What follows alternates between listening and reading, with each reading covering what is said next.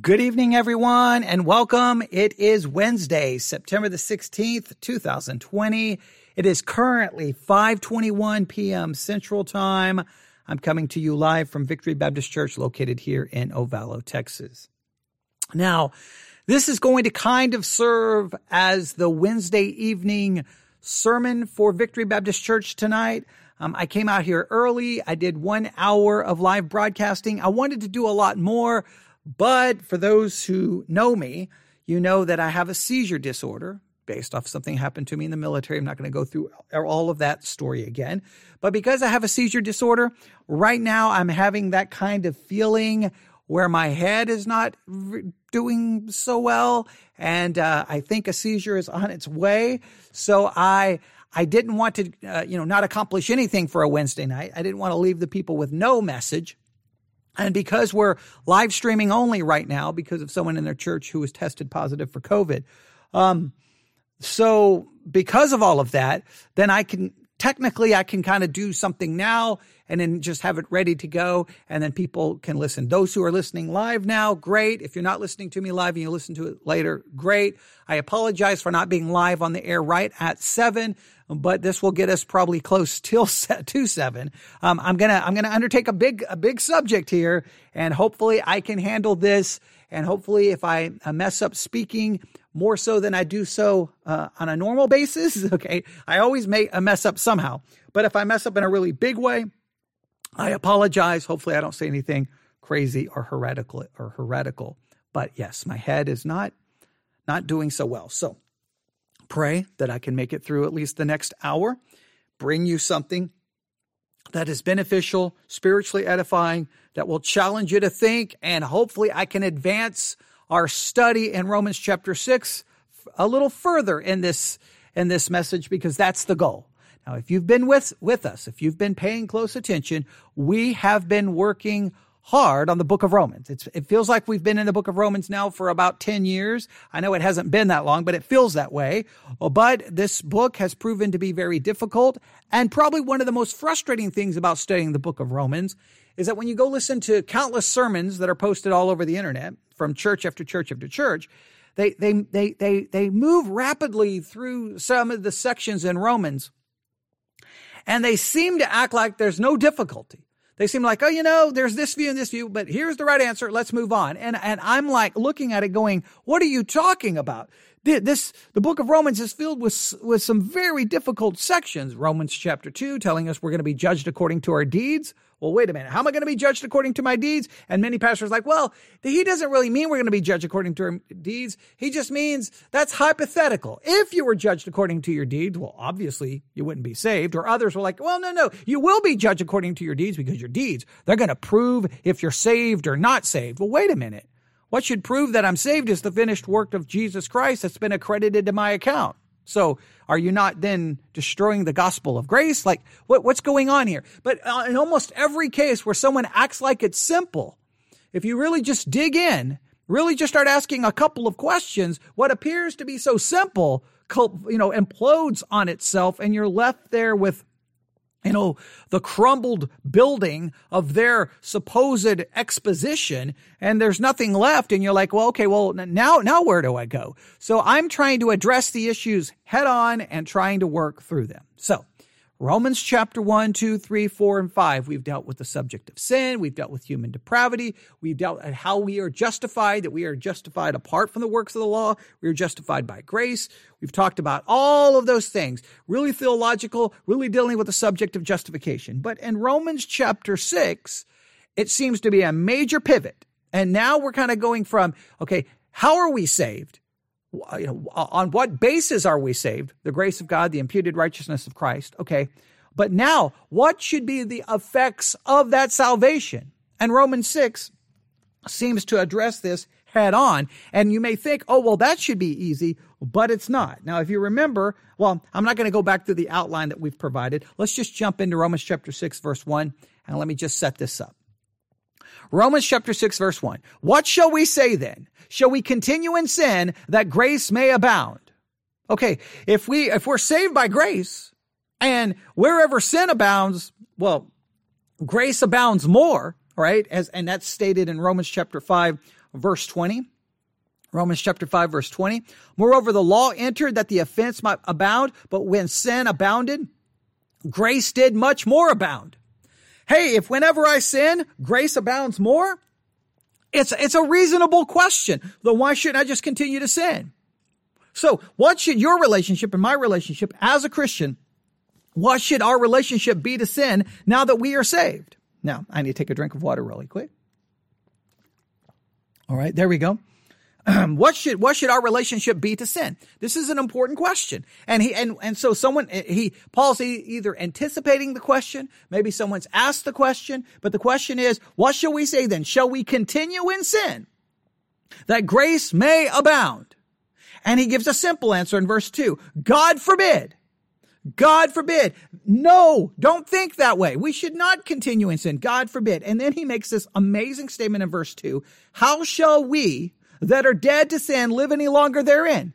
Hey, you're dead to it. So how can you live any longer in it? And then this raised all kinds of questions. What does it mean that we're dead to sin? What does this mean? And so we looked up and we read all kinds of different explanations, commentary after commentary after commentary.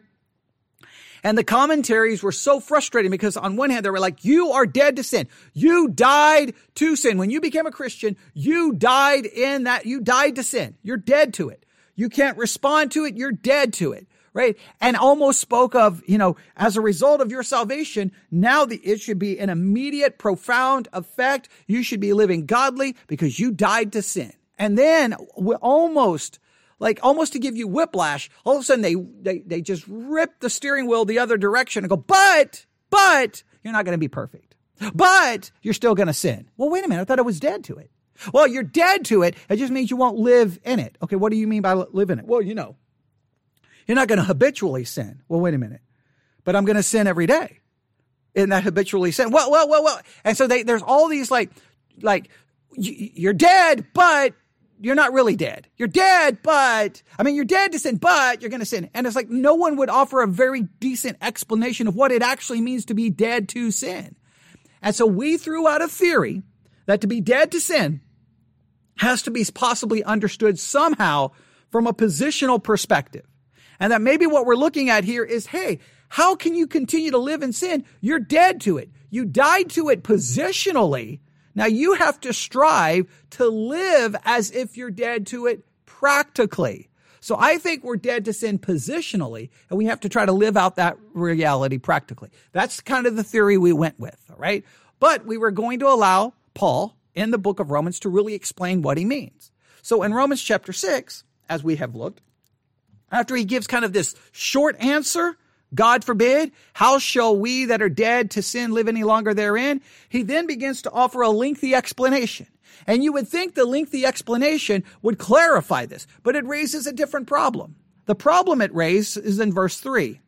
Know ye not that so many of us as were baptized into Jesus Christ were baptized into his death? Stop. Wait a minute. So Paul is saying, what led to our death is baptism. When we were baptized into Jesus, we were also baptized unto his death. So what led to the death was the baptism. Okay, so what is Paul saying? Well, this raises all kinds of questions. What is this baptism? How do we experience this baptism? When does this baptism take place? How do we know we actually had it? Because the baptism is the thing that brings about the death. Because when we were baptized into Jesus, we're baptized into his death. Therefore, now we're dead to sin. So why can you no longer live in it? You're dead to sin. When did you die to sin? When you were baptized into Jesus, because you're also baptized into his death. Okay, wait a minute. I need to know exactly how this occurred. Because if we make this not a positional thing, we're making it a practical thing, I need to know exactly when this occurs, because this supposedly is going to make me dead to sin in a practical way. So what does this mean? Well, we started examining it on Sunday. We spent 2 hours on this on Sunday. The first hour, we looked at the Catholic position. The Catholic position says this happened when you were baptized with water. When water was sprinkled on you, you died to sin. Now, the Catholic position is all weird because supposedly you died to sin, grace was imparted, you were infused with grace. Your sins were washed away. In other words, baptism actually brings about the regeneration. Baptism actually produces all of these spiritual results. It's not just a symbol. It actually brings this about, right? It's actually effective in bringing it about. But what's weird with Catholicism is, okay, when you're baptized, you died to sin. However, you can continue to sin. In fact, you can commit a mortal sin, thereby destroying the grace of God and then putting you outside of a state of grace. And then if you die, you could ultimately go to hell. So, and even if I stay in a state of grace, I don't commit a mortal sin, I still may have to go to purgatory to be purged. So I don't know. Baptism supposedly does this powerful work, but it doesn't really last, because you think about it. In the Catholic system, unless you're converted as an adult, if you're, as a child, you get baptized 8 days old. Now, boom, you're dead to sin. You're infused with grace. Your sins are washed away. And then before you know it, you're committing mortal sin. And now you're back to nowhere. So Catholicism acts like baptism pulls this off. Actual water baptism is what does it. It's practical, but you can lose it. So I struggle with the Catholic system. Seems more convoluted and more confused than some of the Protestant systems. Then we started looking at how a Protestant pastor explained this. And the Protestant pastor kind of basically said, baptism here is actually salvation. And that the baptism, and then what Paul's trying to say is that water baptism symbolizes what happened. Well, Paul seems to be saying, no, the baptism did it.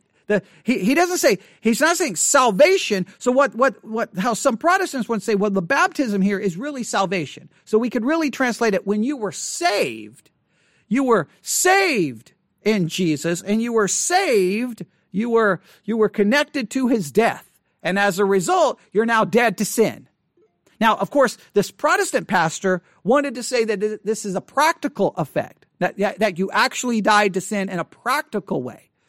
So what he wants to do is what this sermon that we listened to on Sunday during the Sunday morning worship service, we spent an hour analyzing it. And you're saying, well, why are you analyzing sermons because we're live streaming. We're analyzing sermons during church because we're live streaming. So we can use technology to do all kinds of different things. As long as we help equip people so they're not tossed to and fro with every wind of doctrine. So allowing them to hear these different doctrines, we can work through it. But so this Protestant position was really weird. So we've got the Catholic position. It's water baptism. It actually does it. Then we've got now, when I say the Protestant position, there are all kinds of different Protestant positions. But one Protestant position basically is saying the baptism here is salvation. And what Paul is talking about is how water baptism symbolizes what happened in salvation. That's a weird way. So is Paul speaking of? So when Paul says in Romans 6:3, know you not that so many of us as were baptized into Jesus Christ were baptized into his death? Is Paul saying, hey, it's almost like some Protestants want to say, your physical baptism, that Paul is speaking of the physical baptism and what the physical baptism symbolizes. But remember, the answer Paul's trying to answer is trying to explain how you died to sin. So if water baptism is simply a symbol, and that Paul is speaking of water baptism here as a symbol, well, that doesn't make any sense, because what Paul's trying to explain is what actually led me to dying to sin. And it's when I was baptized into Jesus, I was also baptized into his death. Therefore, we're buried with him by baptism. So is he speaking of the symbol that baptism points to? Or is he speaking of it's this weird, what is going on here? Is Paul saying, hey, remember that physical baptism? Well, that pictured what happened to you spiritually at salvation. Okay, maybe, but it still leads a lot of questions. So let me try to summarize it this way. We have the Catholic view, it's actual water baptism and actually does something. We have a Protestant view that says this isn't water baptism, this is salvation. But water baptism demonstrates what happened at salvation, but he's talking about a salvation that produced an actual result of you dying, not positionally, but practically. So this one's a little convoluted. In fact, when we got done listening to that sermon, I don't know if we had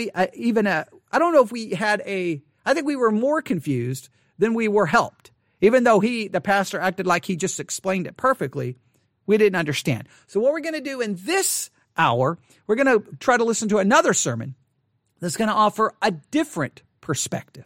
All right? It's going to offer kind of a third perspective of what's actually going on in Romans chapter 6. This perspective says there is no water in this passage. This is a dry passage. No water baptism is being spoken of. A different baptism is being spoken of. We'll see what we think about this one. All right? So let's just jump in and we'll see how far we can get. I would like to finish this. This is a long sermon.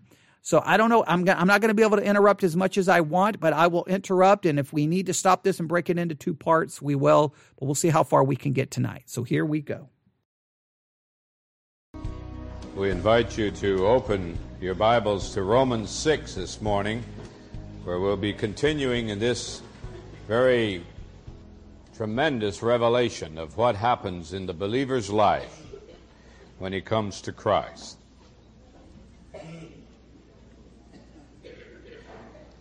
The opening two verses of this chapter make very clear that the apostle is dealing here with the question of whether a believer can go on living in sin after he's come to Christ.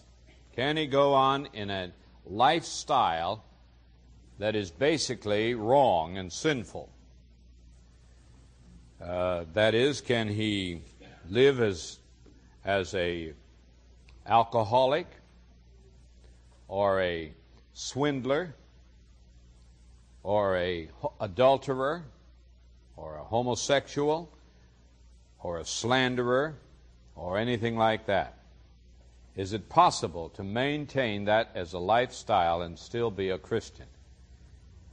Now, the answer of the apostle, as we've already seen in our previous study in these two verses, is by no means. It's impossible, he says. And the reason is because, as he puts it in four little words, we died to sin. Therefore, his conclusion is, how can we go on living in it any longer?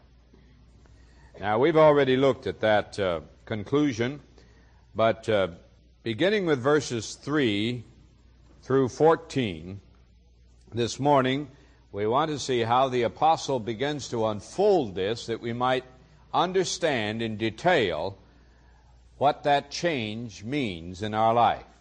When you become a Christian, when you really, truly receive Jesus Christ as Lord, something happens that makes it impossible to go on living a lifestyle of evil. We died to sin, and that is what we will be examining this morning. Now, he's going from the perspective that, hey, when you become a Christian, you can no longer live a lifestyle of sin. Now, he's stressing the word lifestyle because this is the way a lot of people try to get around it. Hey, you're not going to live a lifestyle of sin, but let me state it again. You as a Christian, even though you're a Christian, you still sin on a regular and consistent basis. You're living a lifestyle of sin. You don't love God with all your heart, mind, body, and soul. So you violate that every day. You don't love your neighbor as yourself. Be ye holy as I am holy. You don't fulfill that ever. So you live a lifestyle of sin. What we do is we just say you won't live a lifestyle of certain sins. Like you won't be a homosexual. You won't be an adulterer. Now, what do you mean by an adulterer? Because anytime a man looks at a woman with lust in his heart, he's committed adultery. So how frequently do men commit adultery? By looking at a woman and having lustful thoughts. You know, we wouldn't even know. There's no way to even measure that or even know that. You can look at statistics and men and pornography, even within the church. They're pretty staggering. So does that mean none of them are saved? Like, do you start down that path? Like, you know, like, it's just this weird thing that Christians do. You're dead to sin, so you can't live a lifestyle of sin. So your deadness to sin only protects you from a lifestyle. That's not what the text says. So you can't live any longer in it. right? In fact, the actual word is Romans chapter 6, verse 2. God forbid, how shall we that are dead to sin live any longer therein? You can't live in sin any longer. So what we do is we put the word lifestyle there. Okay, you can't have a lifestyle of sin. So you're dead, but you can still sin. It just won't reach the level of a lifestyle. So how bad? So David didn't live in a lifestyle of sin, but it got so bad.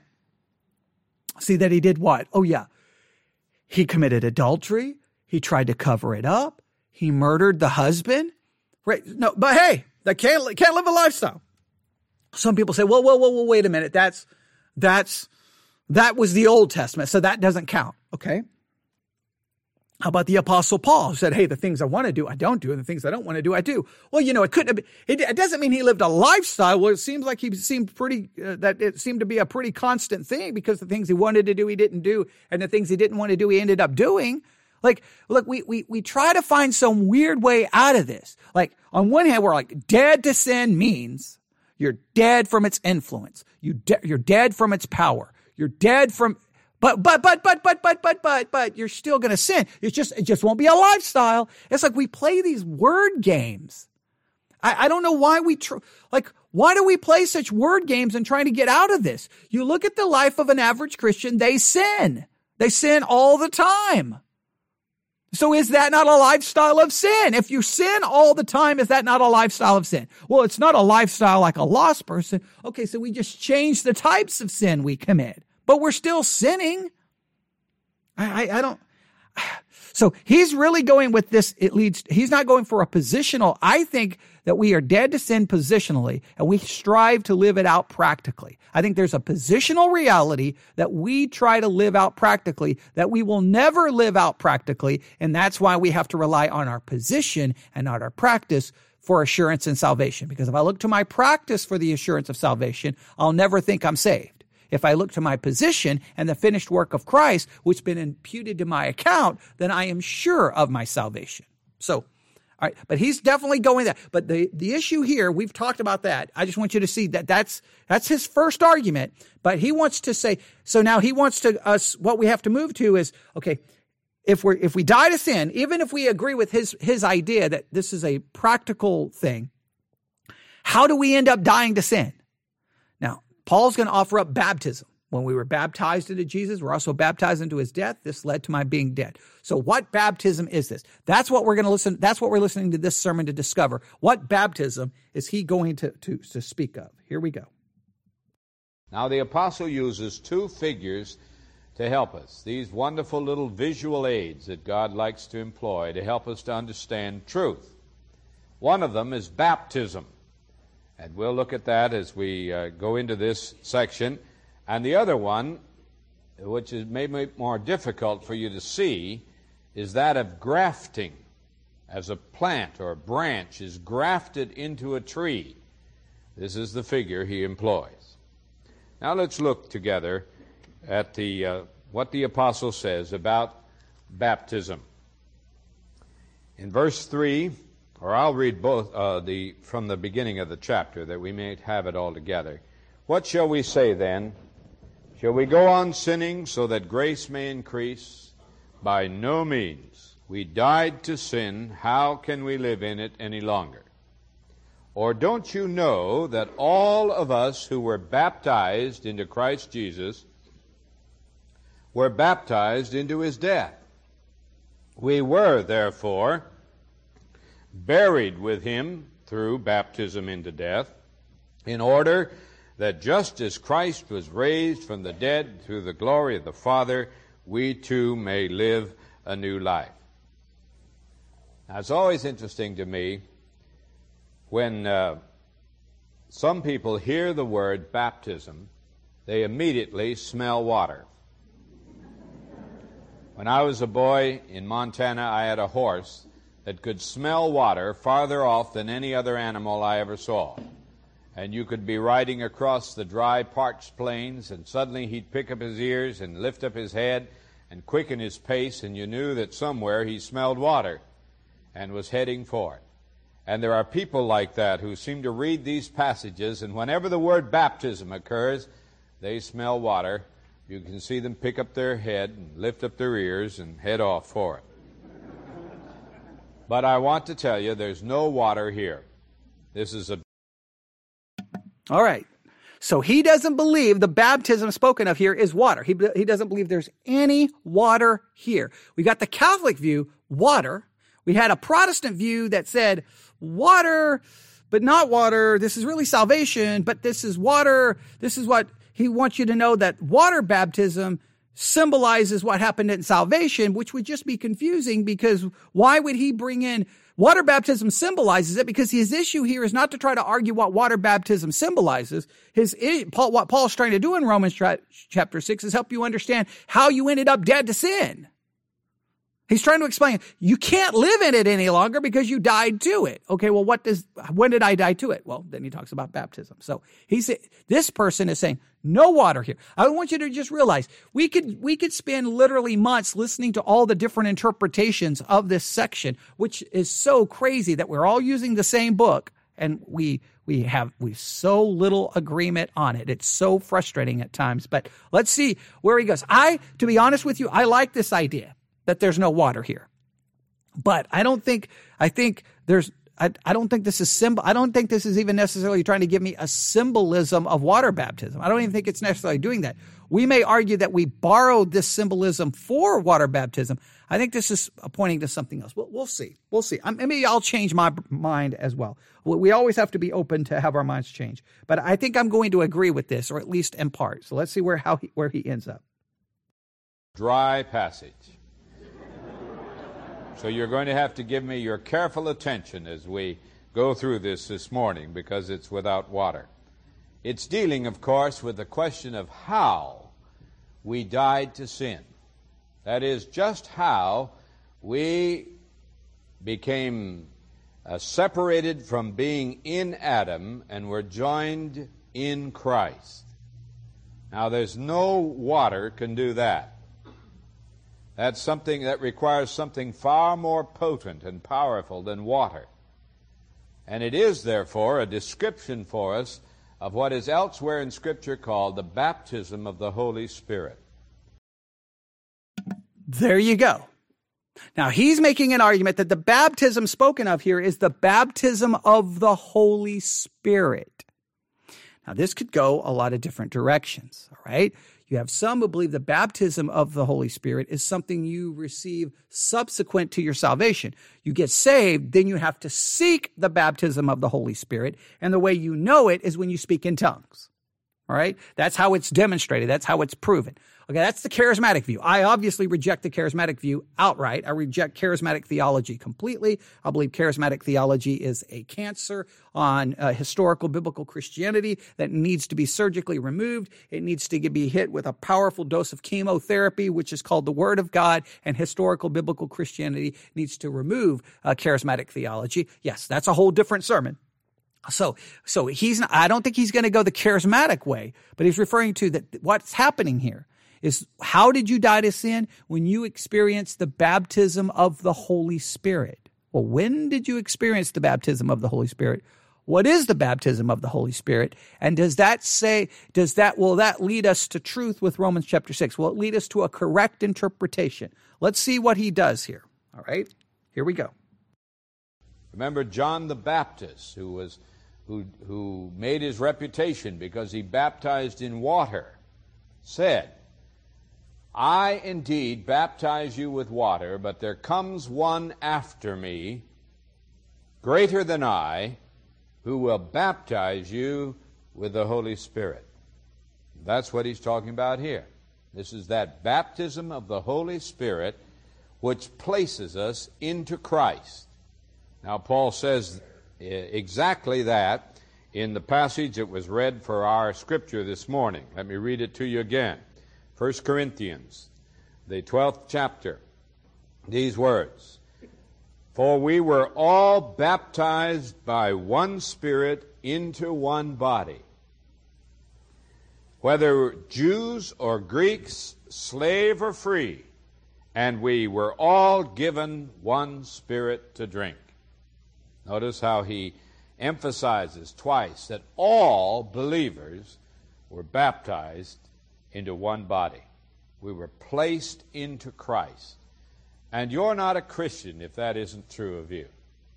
Therefore, people today who say you need to experience the baptism of the Holy Spirit after you become a believer do not understand the Scriptures. There's no way to become a believer without being baptized by the Holy Spirit. It happened first, historically, on the day of Pentecost, when the Holy Spirit took 120 different people who were gathered in the temple courts and came upon them and fused them into one body and joined them to the head, which is Jesus, and thus formed the church, one body in Christ, all members one of another and members of the Lord Jesus himself. Okay, so what he is saying is that at salvation, in fact, salvation is, so if you want to argue, does baptism save you?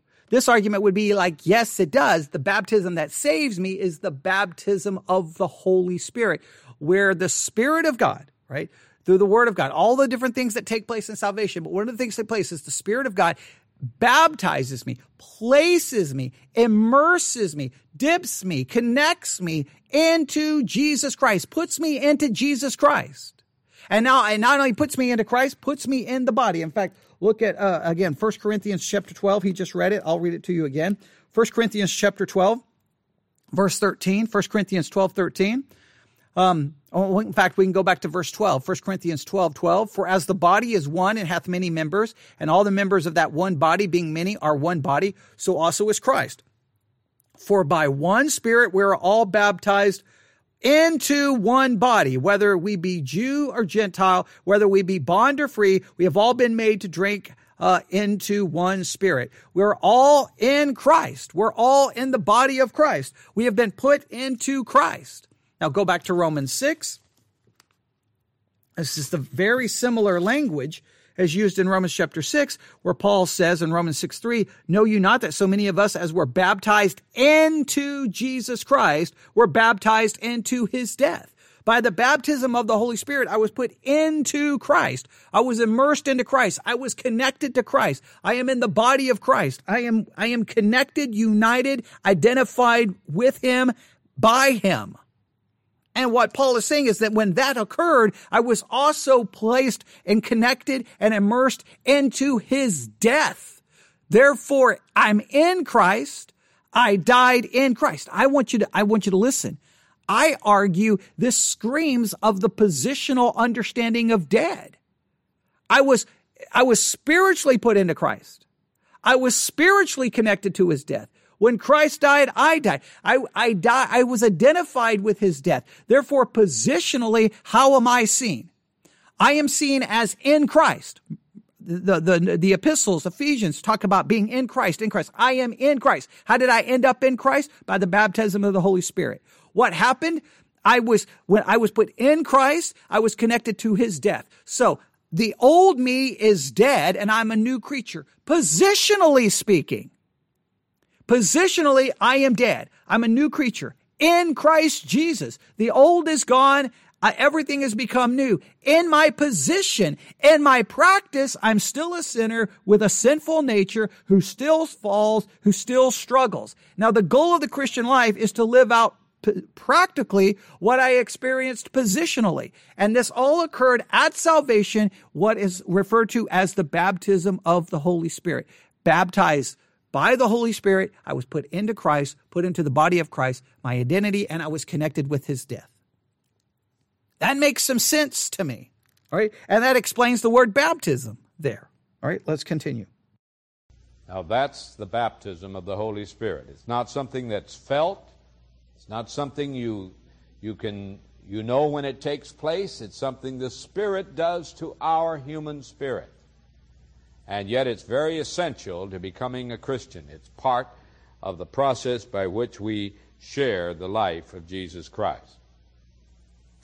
Now notice some things that Paul says about this here in this passage. First, he says that it's something that we're expected to know about. Don't you know, he says, that we were all baptized into Christ, into his death? And here he expects these Roman Christians who had never met him and never been taught by the apostle to know this fact, something new Christians ought to know. Now, why would they know it? How would they know it? Well, now here's where water baptism comes in. Water baptism teaches us by symbol the meaning of this baptism of the Spirit. One is the shadow or figure of the other. And here were people who had been baptized in water after their conversion and regeneration, and Paul is supposing that water baptism had helped them to understand the reality of what the Spirit had already done to them. I was talking with Ron Ritchie some time ago, and he was telling me about an experience that he had on Easter Sunday when they had a baptism service over in the ocean near his house. And they were baptizing people in the frigid waters of the Pacific Ocean. I tell you, you really have to love Christ to be baptized in the Pacific. And he said a woman came up to him and brought her 9-year-old daughter, asked him to baptize the little girl. And Ron was a bit reluctant without finding out whether the little girl really understood what was happening. So he began to question her and to teach her about the reality behind water baptism. And he was gesturing to her and talking to her, and they were standing on the sand by the seashore. And he noticed that as he was gesturing, using his hand, that the shadow of it fell on the sand. And so he said to the little girl, "You see the shadow of my hand on the sand?" She looked at it. He said, "Now that's just a shadow. The hand is the real thing." And he said, when you came to Jesus, when you believed in Jesus, that was the real baptism. You were joined to him. And what happened to him happened to you. And then he illustrated. He said, Jesus, holding his hand up, Jesus was alive, then he died, was buried, and then he rose from the dead. And that's what happened to you when you believed in him. And he pointed to his hand, the shadow on the sand, and he said, you see, when you go down in the water, and you too are put into the water and raised up again, that's a picture of what has already happened. And she immediately caught on. She said, yes, that's what I want to do because Jesus has come into my life. Now that's what baptism is, water baptism. Okay, I love where this is going, but I wish he would. It's like he's got so much right here, but I wish he would connect it together. That Spirit baptism, when all of that, where I was united in Christ, I was put in Christ. I experienced basically what Christ experienced. I experienced because I was placed into Him by the baptism of the Holy Spirit. So I experienced basically I'm connected to His life. Why is that important? Because in His life, He kept the law on my behalf. So His obedience is imparted to me. We talked about the imputation of the active and passive obedience of Christ. So His obedience of keeping the law, I'm connected with His life. That obedience is connected to me. I am connected with His death, His burial, and His resurrection. All right. His active and passive obedience. I'm connected with all of that. So in Christ, I died. In Christ, I was buried. And in Christ, I was resurrected. And I'm seated with Christ in heavenly places. All of that is my position. All of those things happen to me with no immediate change on me because I'm not truly dead to sin because I still am tempted by it, drawn to it, desire it. I'm not completely dead to the love of the world.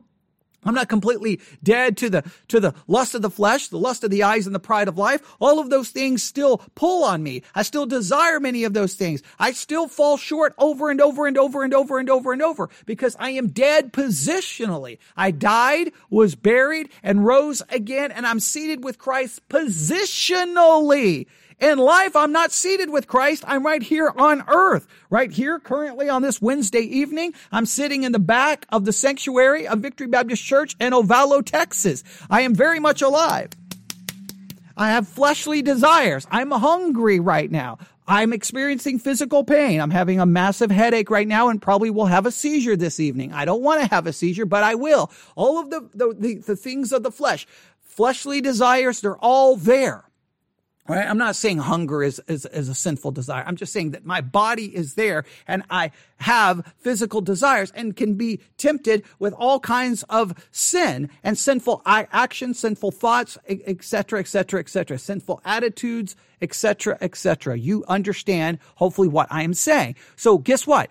Where am I dead? I'm dead in my position. Where was I buried? In my position. Where was I resurrected? In my position. Here, I'm still living my life. Now, I need to try to live out the reality of that. I should no longer continue in sin because I died to it. I died to it positionally. If anyone is in Christ, he's a new creature. Old things are passed away. All things have become new. I am to view people as being a new creature but because that is the truth of them positionally. Positionally, I'm a new creature. Positionally, old things are passed away. All things have become new. Practically, the old me is still very much present and still very much there. And to try to give anyone any indication of something different leads to simply disillusionment, frustration, and a feeling that Christianity doesn't work. Because we think we somehow get infused with some magical power and then boom, all those old desires are gone. I've seen it too many times. We've witnessed it in Christianity too many times.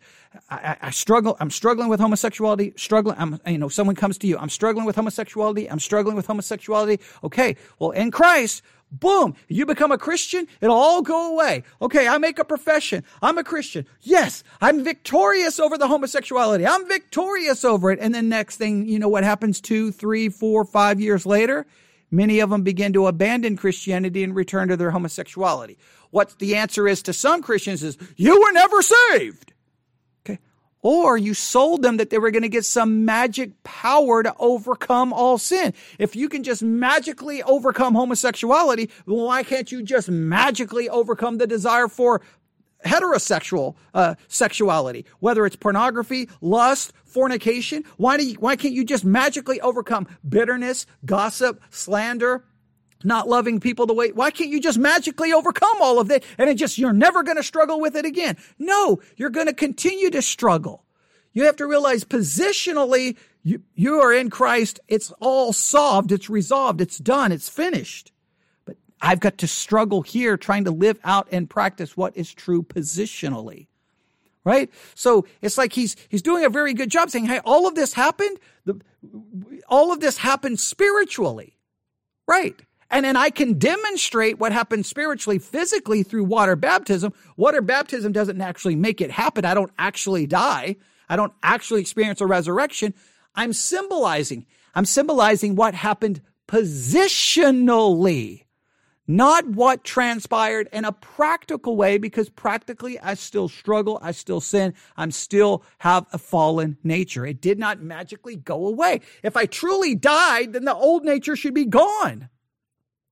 And I know there's some Christians who believe in the eradication of the old nature, but if you've ever met those Christians who believe in the eradication of the old nature, if you've ever worked with some, which I have, they clearly demonstrate the old nature is very present. They stab you in the back, they gossip, they slander, they lie, they manipulate situations for their own advancement at the hurt of other people. I mean, I've seen all kinds of, hey, I don't have a sinful nature anymore. Yeah, and I worked with you for 5 years. You're a liar on top of having a sinful nature. So, yeah, he's doing a very good job. I believe this is spiritual baptism. With the baptism of the Holy Spirit puts me into Christ and unites me and immerses me into him. And now I'm identified with Christ's death, burial, and resurrection. Positionally, I have died. I was buried and resurrected. Yes, water baptism may symbolize it. But what Paul is speaking of here is the spiritual baptism that unites me to Christ and connects me to his death, burial, and resurrection. So positionally, what does God see? Not the old Trevor, but the one who has died in his, who's basically, I'm united with the Son. He sees his Son. He doesn't see me because I'm dead. I'm connected with Jesus' life, his burial, his death, and his resurrection. All right, let's continue. Baptism is a picture, a symbol, worked out for us to teach us what has happened to us when we believed in the Lord Jesus. Now notice also that the apostle says, this is how we died to sin. The great statement of this passage is that when we became Christians, we died to sin. He's still discussing the question, can a believer go on sinning? No, he says, because we died to sin. Well, how did we die to sin? And this is how. The Spirit took us and identified us with all that Jesus did. I don't understand that. That means that somehow this is a timeless event. The Spirit of God is able to ignore the 2,000 years that have happened since the crucifixion and resurrection of Jesus, and somehow take us who live in this 20th century, as He has all the believers of all the past centuries, and identify us with that moment when Jesus died, was buried, and rose again from the dead, so that we participate in those events. Now that's clear. I don't think we need to struggle with it, because something similar has already been referred to in chapter 5. Remember, in chapter 5 we're told that this is what happened to us in Adam. That being born into this human race, we became part of what Adam did. Way back at the dawn of history, Adam sinned, and we sinned in Adam. Now, I don't know how that's true fully, but I certainly believe it, because every evidence of history demonstrates it to be true. Men sin from the moment they're born. Babies sin. Babies are filled with sinful attitudes and sinful reactions, as we've already shown. And if nothing enters their life to help them to learn to control these, they grow up to be criminals and rapists, murderers, because sin is there from the beginning. Therefore, this is not a fiction. See, this is not theological fiction. It's a fact. Adam sinned and we sinned. Adam died, and men ever since have died. And it's a fact. And every funeral of all the ages has testified to the reality of that great fact. Now, all the apostle is saying is what was true of that in Adam has now been ended. And now we're in Christ by faith in Jesus our Lord. And thus, what Adam did affected us, so now what Christ did is our action too. Christ died, and we died with Him. Christ was buried, and we're buried with Him. Christ rose again, and we rose with Him. So what is true of Jesus is true of us. Now here he's dealing with what is probably the most remarkable and certainly the most magnificent truth recorded in the pages of the Scripture. It's the central truth that God wants us to learn, that we died with Christ, were buried, and rose again with Him. That union with Christ is the truth from which everything else in Scripture flows. And if we understand and accept this as fact, which it is, then everything will be different in our life. And that's why the apostle labors so to help us understand this. Now notice one other thing about this paragraph, and that is the purpose for which all this happens. Paul says that we were therefore buried with Him through baptism into death, in order that just as Christ was raised from the dead through the glory of the Father, we too may live a new life. Now remember, he's answering the question, can a believer go on sinning? His answer is absolutely no, cannot, because we have died and been buried and risen again with Jesus, and therefore it's all to the end that we may live a new life. That is, if you're a Christian, there will be a noticeable change of behavior because of a radical change of government. And again, he played this little game. Hey, you can't live in it any longer. Hey, you're dead to it. There's going to be a change. But please note, it goes from like, you're dead, there's going to be a change, but it's just going to be a significant change. I mean, it's not going to be perfection. I mean, it's going to be a change, but you can't get to perfection. It's like, so which is it? Like how much? It's like, it changes you, but not completely. You're dead, but you can sure walk into it and commit it and do it. Well, then that's not very dead. Does dead mean dead, or does dead not mean dead? You're dead, but you can still sin. You're dead to sin, but you can still do it. You're dead to it, but you can still be tempted by it. You're dead to it. Well, then that's not very dead. Like, I don't get, like, how do pastors not hear the contradiction in their own words? Like, no, we experience all of this in a positional way. There's no other ways to get around it. There's no other way. You can't have it. You're dead. You're going to have all this change, but, and then make all of these exceptions. Well, you're going to sin, you're going to, and just try to make it. And I don't know how pastors can't realize how weird that sounds. We'll give him a little bit more time. He's already explained the baptism, so I don't know if there's much more to listen to, but we'll try to at least give it a little longer. You can't go on. If you do go on living as you were before, then your profession of Christianity is false. All right, here we go. All right, so how do you know if your profession of faith is false? If you live like you did before. Okay, now this is where it's so weird. Like if you lived a lost life like I did, sold drugs, did drugs, I mean, the occult, all the different things that I was involved in, all the things that I did. Yeah, I made a clean break from all, no more drugs, no more selling drugs, no more of the occult. There were some dramatic changes in my life. But just imagine if you're raised in a moral home. You're raised in a moral upbringing.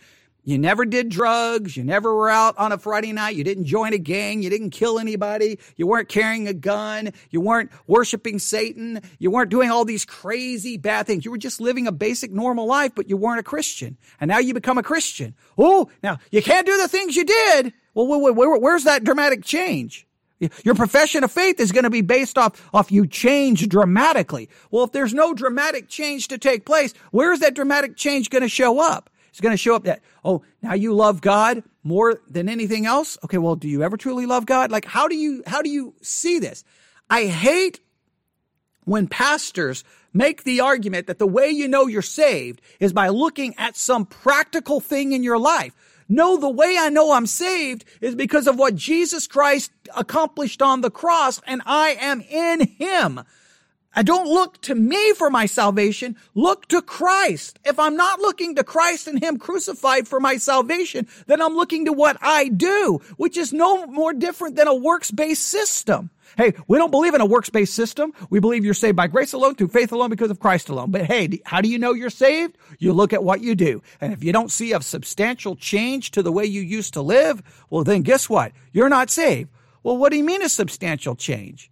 I never did drugs. I never slept around. I never hired a prostitute. I didn't have an abortion. I didn't kill anybody. I was always a pretty moral person. Right? Well, if you were pretty much a moral person, now I'm pretty much a moral person. What do they look for their dramatic change? Okay, well, it just leads to such a absolute confusion where you never truly know you're saved. I'm going to look to Christ and him crucified for my salvation. I'm not going to look to, well, okay, wait, I did this. Wait, I did that. Well, I've been saved. And after my salvation, there were times I went back and did things that related to I didn't go back to drugs. I didn't go back to alcohol, but there were other things I did that were wrong. Other sinful things that were more in line with my pre-Christian days than it should have been after my Christian days. Well, but you didn't continue in it. You just stop it. You're making 9,000 exceptions to try to keep your theology intact. Am I dead or am I not dead? Well, I'm dead positionally. That's the only thing I know. We saw that already in the message we looked at in the opening verses here, that there must be a change, and there will be a change because of the new change in the heart of man. Now, verses 5 through 10 introduce a new figure for us and reveal a deeper revelation of what happened to us. Paul changes the figure now. And here he uses in verse... All right, we'll stop there because he answered the question. What is baptism? Baptism of the Holy Spirit. Baptism of the Holy Spirit. So it is a baptism. It's a baptism of the Holy Spirit. In that baptism, the Holy Spirit places me in Christ. When I'm placed in Christ, I am connected to his death, his burial, and his resurrection. And that I experience all of that. And this is my statement. Positionally, I died, I buried, I'm ascended, I'm seated with Christ. Not only did I experience the resurrection positionally, I experienced the ascension spiritually because I'm seated with Christ in heavenly places. All right, that is my position.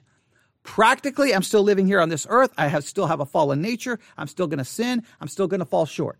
Should I live a different life? Yes, I should. Do I have to try to reckon myself dead? Yes. Do I have to consider myself dead? Yes, I try to reckon myself dead to sin practically because it's true positionally.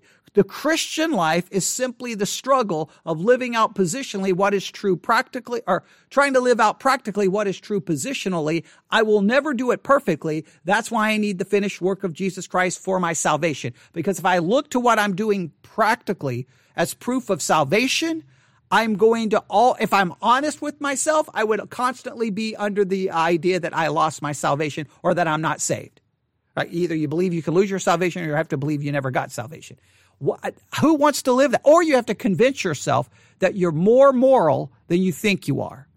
And I think that's what a lot of Christians do. We convince ourselves that we're so better than everyone else, that we're more moral, we're better than everyone else, we're more godly than everyone else. But if you get to our heart and you get to us, that's why there's so many, there's fighting in churches, there's disagreement, there's gossip, there's slander, there's backbiting, there's gluttony, there's slothfulness, you go on and on and on and on, bitterness, unforgiveness, all of these things are ran rampant in the hearts of Christians because guess what?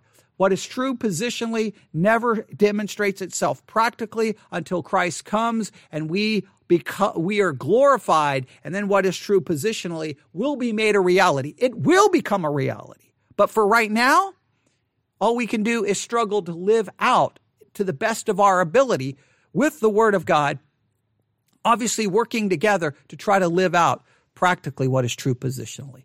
I do believe this is the baptism of the Holy Spirit. I do believe it occurred at salvation, where I was placed into Christ and united with his death, burial, and resurrection. You can even argue water does symbolize that. But I believe all of this occurred it's a real occurrence that occurred to me positionally at the moment of salvation. So I guess you can say it is salvation, but I think we should refer to it as the baptism of the Holy Spirit because then it explains the use of the term baptism. I think that makes some sense. All right, I'll stop right there. Members of Victory Baptist Church, please contact me if you have any questions. Those who are not members, ask questions because this will determine how we move forward on Sunday. All right. newsif@yahoo.com. newsif@yahoo.com. That's newsif@yahoo.com. I'm going to stop right now because now I have to try to get myself back home without having any problems. All right. So thank you for listening. I apologize if I didn't do a great job, but I definitely wanted to get something done because I feel horrible if I don't get something done on a church day. All right. So there you have it. Everyone have a great day. Feel free to contact me. God bless.